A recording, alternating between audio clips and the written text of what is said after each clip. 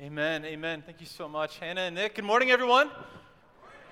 Good morning. Happy Tuesday. I hope you all had a wonderful, restful, and celebratory, labor-free, hopefully, break, except you're probably getting into syllabuses and maybe setting your course for the year, and things are picking up pace rather quickly. And this morning, my heart and my goal, and really for this whole week, as we talk about the mission of Chapel, and for those of you who are new students, and this is just your second week here, for those of you who are returning students, that there are some things that I want us as a community to be reminded of, and to really have this week, as we talk about the mission of Chapel, but even more specifically how that ties into the end of the purpose of our spiritual development, that it's really a trajectory-setting week.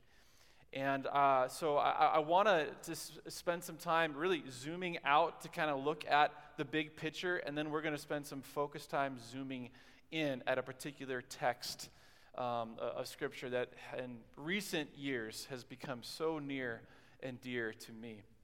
So I wanted to begin just by talking about the mission of Chapel. And there's a slide that's going to come up on screen just to talk through some of the core tenets of every single chapel and any spiritual development credit event that you may attend or participate in has three core values in mind. And if you remember last Wednesday when we had our first time in here, and we went and talked about the mission of Chapel as encountering God together in community. Here are some of the values of how we go about doing that. And the number one is that it's Christ-centered. And so we want to have creative and diverse content, both through the way that Scripture is taught, through expressions of prayer and of worship that have an expression of the whole body of Christ. And Christ-centered, you think obviously no doubt, we're coming here for Christ-centered education. And sometimes I think we can get the misconception that Christ-centeredness means that it's going to be comfortable or it's going to be safe. You can expect to be uncomfortable in this room. You can expect there to be tension. You can expect there to be things that maybe are going to conflict with your worldview or your denomination of growing up.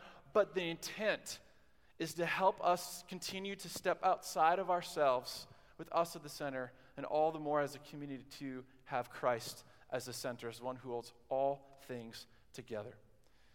And secondly is transformation focused.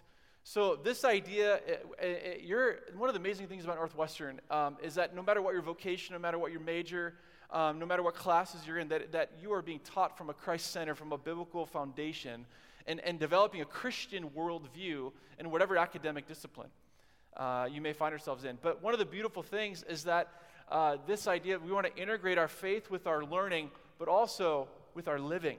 What does this look like? We don't want to just receive information when we gather together.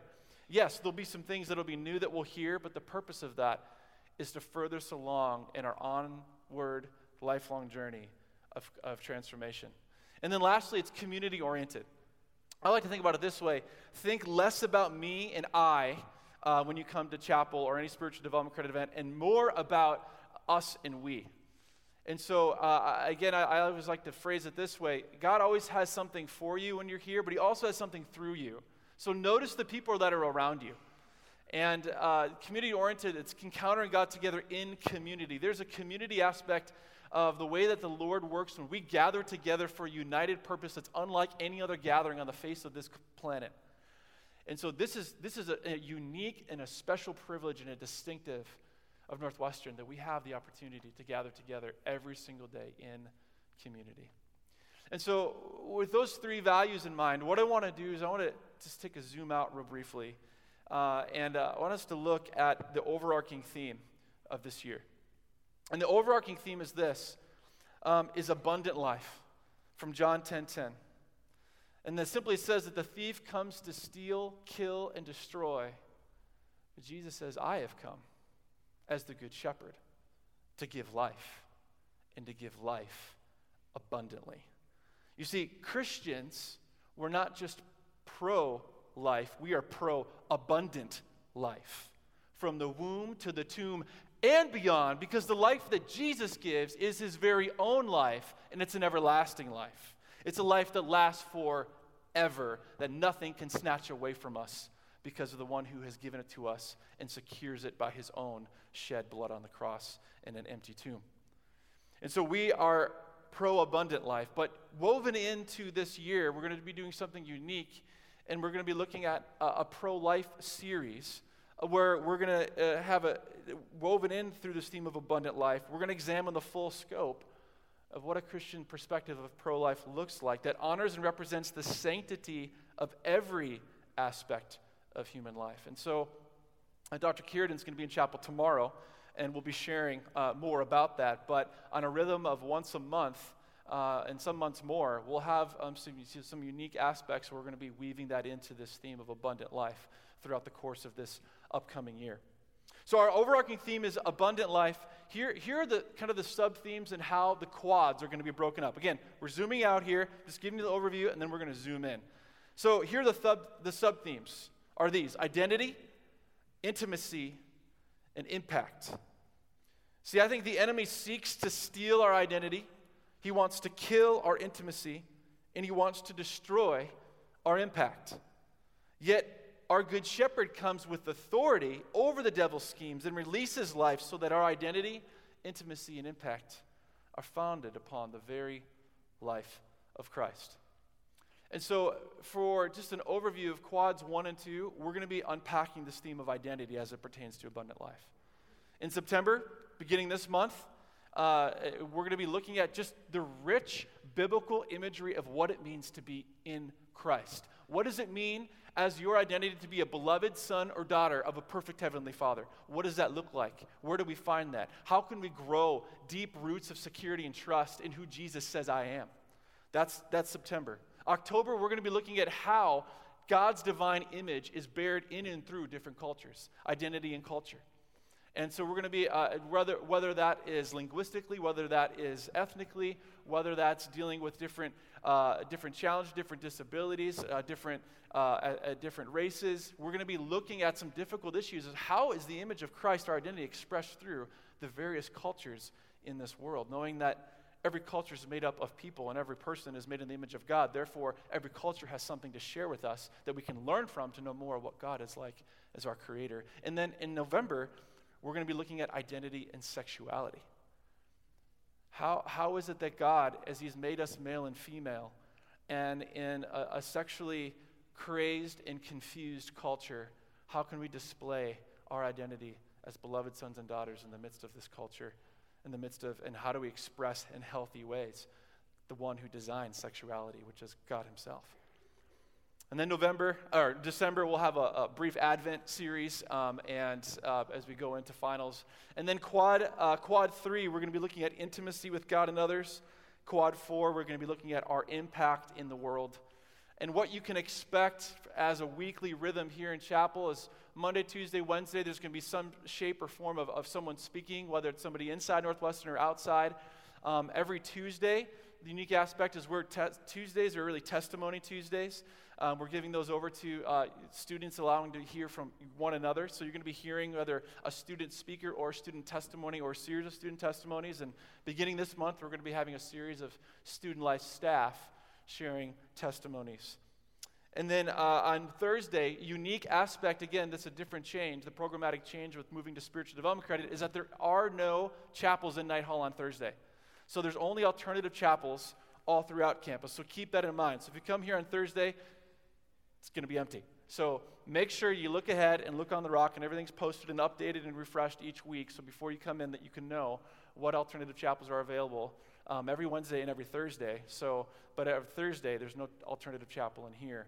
That's only going to be out in different spaces throughout campus. And then Friday is always going to be Praise Chapel. We're going to unite around worship. We're going to have singing that celebrates. And one of the cool things we'll also be doing, and then we're gonna zoom in here for the last part to this particular text that I'm excited to jump into, is we're going to be walking through and applying the book of Ephesians together.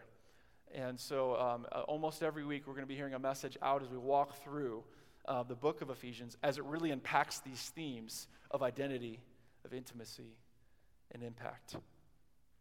So last thing I'll share, again, just a brief overview of spiritual development credit. And we are replacing and have replaced our chapel paradigm with spiritual development credit. And we recognize that we do that because we recognize that chapel is a means to a greater end. That's our spiritual development. And we recognize that spiritual development happens in a beautiful multitude of other ways throughout campus. And so what we've done is we've diversified the pathways for you as a student to meet your responsibility for a certain amount of credits each quad. And so 2/3 of that still needs to be obtained by coming to chapel, or that's roughly 2 out of 3 days each week. So that's, whether you're here, it doesn't matter what days, Monday through Friday. You can pick any 2 days. If you choose to, you can come on an average of 3 days a week and just meet your spiritual development credit requirement just by coming to chapel if you choose to. But you also have the option to have up to 8 credits, or 1/3 of your credit requirement that can be obtained by participating in things outside of the chapel period. And so keep that in mind as you're looking through your week and as you're planning that out, to be in chapel on average 2 days a week, and then to be out engaged in whether that's a floor Bible study, whether that's a worship night, whether that's an academic or athletic department event. We have beautiful opportunities for us to be spiritually developed together. How many of you guys saw that Instagram video that was put together, the chapel, RIP chapel credit? Okay, if you haven't, you should check it out.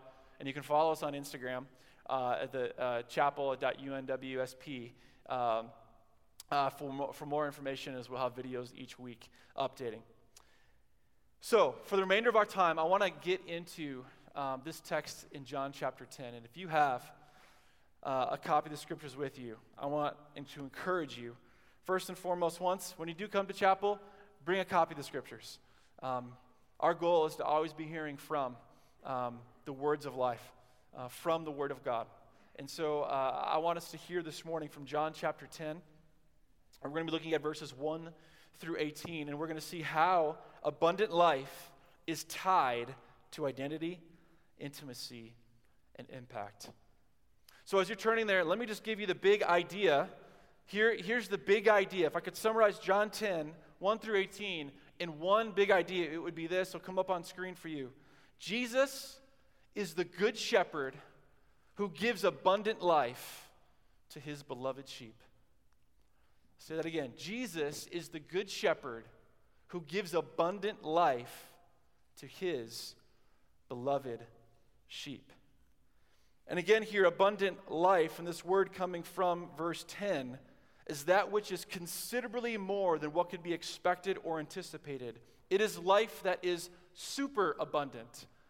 It's the difference of having life like a cup that you have to fill up and gets poured out and it gets emptied each day and you got to pour it out and fill it out, versus having life that's more like a fountain with Jesus as the source that never runs dry, with Jesus as the center, and there will always have a balance, and you always have that point of reference that's unchanging. You always have that North Star to which you can orient your entire life around.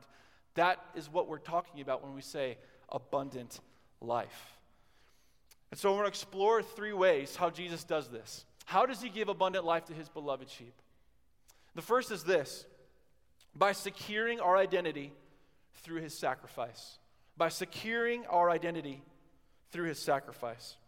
Read with me in John 10, starting in verse 1. Jesus says this: "Truly, truly, I say to you," which, by the way, Jesus says truly, truly, listen up. He's got something coming, okay? "Truly, truly, I say to you, he who does not enter the sheepfold by the door, but climbs in by another way, that man is a thief and a robber. But he who enters by the door is the shepherd of the sheep. To him the gatekeeper opens. The sheep hear his voice, and he calls his own sheep by name and leads them out. And when he has brought out all of his own, he goes before them, and the sheep follow him, for they know his voice. A stranger they will not follow, but they will flee from him, for they do not know the voice of strangers." This figure of speech Jesus used with them, but they did not understand what he was saying to them. So, in other words, Jesus here is talking really to what's believed to be kind of a mixed crowd of some followers, some believers. His disciples are probably mingled in, but a majority of them are some of the scribes and the Pharisees, the religious leaders in Jesus' day. And he uses this illustration of what our relationship with Jesus is like, that it's like that of a shepherd and their sheep. Now, how many of you grew up knowing and having that image in your mind, like out in the culture. But anyone actually raised on a farm? Okay. No? Okay. So this is maybe to us, this is a little bit of a foreign concept. Okay, shepherd and sheep. Yeah, we heard about this in Sunday school, but we actually haven't seen this out in like real life. But for Jesus' audience in ancient Palestine, they knew that the shepherd and the sheep had a noteworthy reputation. You see, sheep, they were in constant danger. Whether it was from thieves robbers that would come in and steal the sheep themselves because they were valuable, or whether it was from wild beasts like bears or lions that would come in as the shepherds were out in the wilderness. And they relied on the shepherd to keep them safe. And often they were out in the open country, and what shepherds would do is they would construct a sheep pen where actually multiple flocks, multiple sheep herds could come in, and then they could keep them safe at night. And one of the standout features of shepherds and their sheep was their close and trusted relationship. You see, sheep and sheep herders and shepherds in the West, they would have sheep for the purposes of their meat, whereas in ancient East, they would have sheep for the purpose of cultivating their wool. And often shepherds would begin doing their job when they were very young, 10, 11, 12 years old. So they would develop this really tight and unique bond. I mean, how many of you guys have a pet at home, right? How many of you guys have a pet and they you know them and they know you, right? They know your voice, okay? You know what their bark or their meow sounds like, okay? You know that. So think of it this way. Shepherds had a flock of pets, okay? And they cared deeply for them. And most shepherds had a specific call for their sheep, which only their sheep would follow. And, a unique thing that was cool, what would actually happen is that when multiple sheep herds would be in one sheep pen, and at the end of in the morning, the shepherds needed to figure out whose sheep are their own. The shepherd would stand outside the pen, and they would do their own unique call, and all the ears of the sheep that were theirs would perk up, and they would follow after their shepherd. And so they knew what that sounded like, and it's interesting, I can't even imitate it, but sometimes I read some sources that they weren't even like actual words. They were just certain, things, like noises that doesn't even sound like an intelligible language. I love it. So when my son, Bennett, he's 2, he's learning animal noises, and I love it. I go through all the line, but when I get to sheep, I said, Bennett, what does a sheep say? He gets a big smile on his face, and he goes, bah! So maybe the shepherd has a certain version of that. And when the sheep hear that, they know that, and they go out and they follow their shepherd. But I love this, that they don't have just a specific call. Jesus says here that the shepherd calls them by name. A shepherd knows, loves, and leads. He feeds and guides and protects his sheep. That often shepherds would actually have individual names for their sheep. And yet the foundation of knowing who we are, knowing our identity, is knowing who God is. And I love this here. Jesus' audience, they're confused. At the end of this, they're like, okay, where are you going with this, Jesus? And he continues in verse 7, and he says, so Jesus said to them, truly, truly, listen up, truly, truly, I say to you, I am the door of the sheep. All who came before me are thieves and robbers, but the sheep did not listen to them. I am the door. He says it again. If anyone enters by me, he will be saved and will go out and find pasture. The thief comes to steal, kill, and destroy. I came that they may have life and have it abundantly. I am the good shepherd. The good shepherd lays down his life for the sheep. We receive abundant life because Jesus has secured our identity by his sacrifice. And he says 2 I am statements in these verses. First, he says that I am the door. Remember I talked about how there's the sheep pens that were constructed out and multiple sheep herds would spend the night in them. Well, there wasn't a door, or there wasn't like a gate that would actually flip open. The shepherd, or one of the shepherds themselves, would actually lay across and sleep at the threshold of that opening of the gate. So they would literally become the door. So that the only way in or out was over the shepherd's body. And so Jesus here is saying, I am the way in to real life. I am the way in for abundant life. It's through the body of Christ. And here we see this allusion to the fact that he lays down his life, laying down his life for the sheep. The metaphor, people in the audience understood that, but what he's talking about is he's pointing to the cross. I'm laying down my life. I am the door. I am the way. I am the gate. And Jesus, then secondly, says that he is the good shepherd. And here, good, there's two different words in original language for good. One just is talking about just of a moral quality, but there's another word that has a sense of sweet loveliness that is excellent and praiseworthy. That there's something unique about this. And this is what the word is used here of Jesus being the good shepherd. It's not just one of a certain quantity of morality, but of a quality of a person, of who he is, not just what he does. It was said that constant vigilance, fearless courage, and patient love for the flock were the necessary characteristics of the shepherd. So if we're even going to look at who is this shepherd? How is his goodness displayed? How is his goodness revealed? Jesus is our good shepherd. He has the authoritative voice of revealing to us who we are. And when it comes to your identity, whose voice are you listening to? We have an enemy whose name is Satan, but we have a shepherd whose name is Jesus. And our shepherd is sovereign in our chaos. Our shepherd is forever faithful in our faithlessness. Our shepherd is powerful in our weakness. Our shepherd is graciously accepting and forgiving in our unworthiness to belong. Our shepherd is all wise in our foolishness. Our shepherd is all loving in our selfishness. Our shepherd is ever present and patient in our proneness to wander. Our shepherd is holy in our lack of reverence. Friends, our shepherd is good. We look at the shepherd. We hear his voice. And Jesus, our good shepherd, secures our identity. Yet, according to this analogy, what are we like? Bah. Bah. Sheep. And the interesting thing about sheep, and many of you already know this, is that they were often stubborn. And far too many times just downright stupid. Why? Because of sin.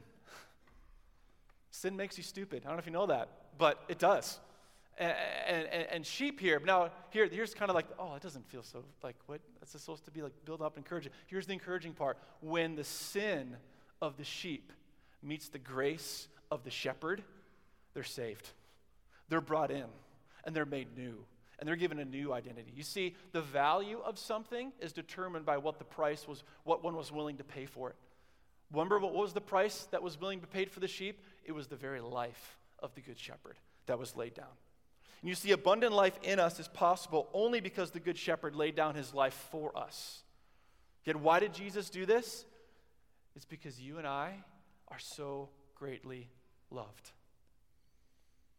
You see, identity and intimacy and impact are themes this year in Chapel because they are themes in the Bible. And more importantly, as we see here in this text, they're themes in the life and the ministry of Jesus. Even if I were to go back even a moment to another snapshot, another scene, at Jesus' baptism, God the Father bestows upon God the Son his blessed belovedness.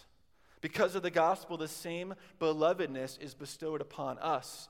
As Jesus said, as the Father has loved me, so I love you.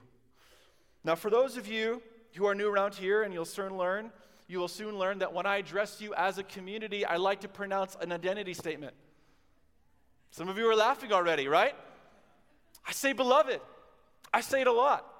And I know while some of you may snicker, some of you may make memes, some of you maybe even have the tendency to joke about this tendency of mine. My aim and desire for you is to be reminded every single time we gather together who you are in Christ. You're beloved. Turn to the person next to you and say, hello, beloved. Now, listen to this. Listen to this. I want you to hear this. To those of you who are brand new students and excited about entering into a new chapter of life, you're beloved. If to those of you who are in your last semester and can't wait to transition out into your next chapter of life, you're beloved. For those of you who are attentive and you're hungry, you have your Bibles open, you're ready to learn, you're beloved. To those of you who are feeling the need to leave early to get to class, we're almost done, you're beloved. To those of you who are here and you're upset that there's a requirement for you to be in chapel at a certain amount of times per quad, you're beloved. To those of you who are distracted and you're on your laptop or phone right now, you're beloved. To those of you who are feeling depressed, discouraged, desensitized to God's voice, you're beloved. To those of you who are unsure about your faith and you feel paralyzed with doubts, you're beloved. To those of you who are ready to partner with Jesus to storm the gates of hell and usher in revival on this campus once again, you're beloved. To those of you who are ethnically, culturally, sexually, racially, linguistically different than the majority population of students around here, you're beloved. To those of you who feel like something's missing in your spiritual life and can never measure up to your perceived standards of godliness, you're beloved. To those of you who are traumatized by past hurts and wounds and you don't know how to get better, you're beloved. To those of you who are addicted to substances, to pornography, or the opinions of others, you're beloved. To those of you who are ready for a breakthrough and are expectant that this year will be your best year with Jesus than ever before, you're beloved. So, beloved, let's surrender together to our sovereign shepherd and let this year be the best year that you and Jesus have ever had. Now, in our closing 2 to 3 minutes, stick with me. Let me just mention briefly, and I'm going to mention these briefly because we're going to be expounding upon these next semester. That's why we spent more time talking about the identity piece. Remember, Jesus is the good shepherd who gives abundant life to his beloved sheep. Here's the other 2 ways that he does this. Number 2, by providing the path for intimacy through his passion. By providing the path of intimacy through his passion. In verse 14, he says, I am, again, the good shepherd. I know my own and my own know me, just as the Father knows me and I know the Father, and I lay down my life for the sheep. Intimacy can be defined as into me, see. I have nothing to hide. And you see, that's why identity leads to intimacy, because in order to have intimacy, you need to share yourself. But in order to share yourself, you have to know yourself.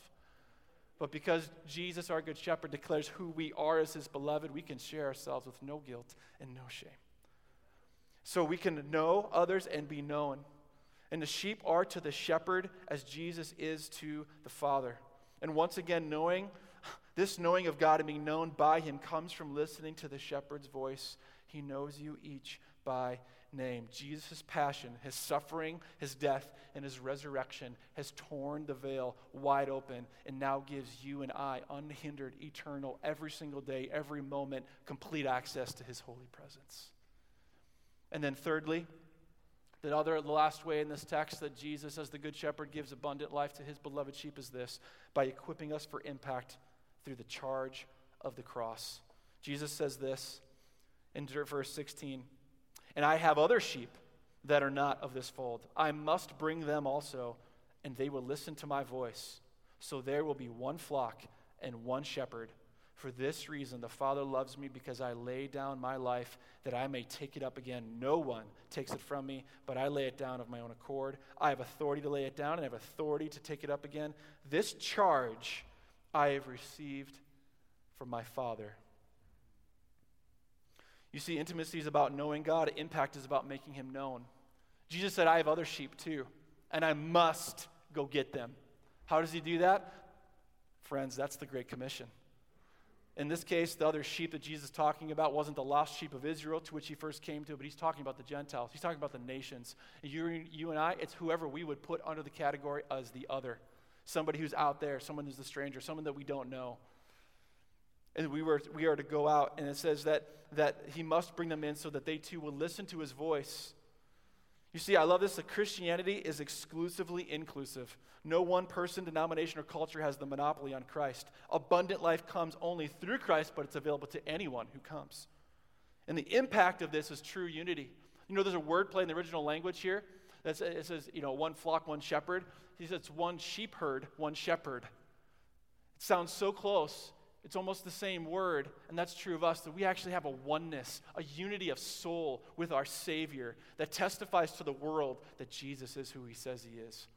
And even though we bite, and even though we wander, and even though we are distracted, even though we're stubborn, even though we still stumble in sin, we can have a supernatural unity that testifies to Jesus as the Savior and as the Lord and as the Good Shepherd. And so this Good Shepherd makes the supernatural unity possible because of the charge of the cross that Jesus voluntarily buried for us according to the will of the Father. Jesus gives us the charge of the cross to share and embody the message of his death and resurrection so that other sheep too may have abundant life. Beloved, let's pray. Father, I thank you for Jesus, our Good Shepherd. I thank you that throughout this text that we just looked at, 4 times it says that Jesus lays down his life for his sheep. Jesus, thank you for laying down your life for us. And I pray that we, as your beloved sheep, ones who have been generous recipients of your abundant life, would lay down our lives as well. That we would lay it down for the gospel, that we would lay it down towards the fulfillment of the Great Commission, that we would lay it down and we would express love to you and love to others. That I pray that we would lay down this year and that we would joyfully submit and surrender to you, Jesus, as our sovereign shepherd. I pray that as students go out, as they come in and as they go out, that we would know that you as our shepherd go before us and that you are with us and that by the gospel, the very life of Christ is in us. And we glory in that, and we hope in that, and we celebrate that together this morning. We love you, Jesus, our Good Shepherd, and thank you for loving us first. In Christ's name we pray. And everyone said, amen. You guys have a great day. We'll see you back tomorrow.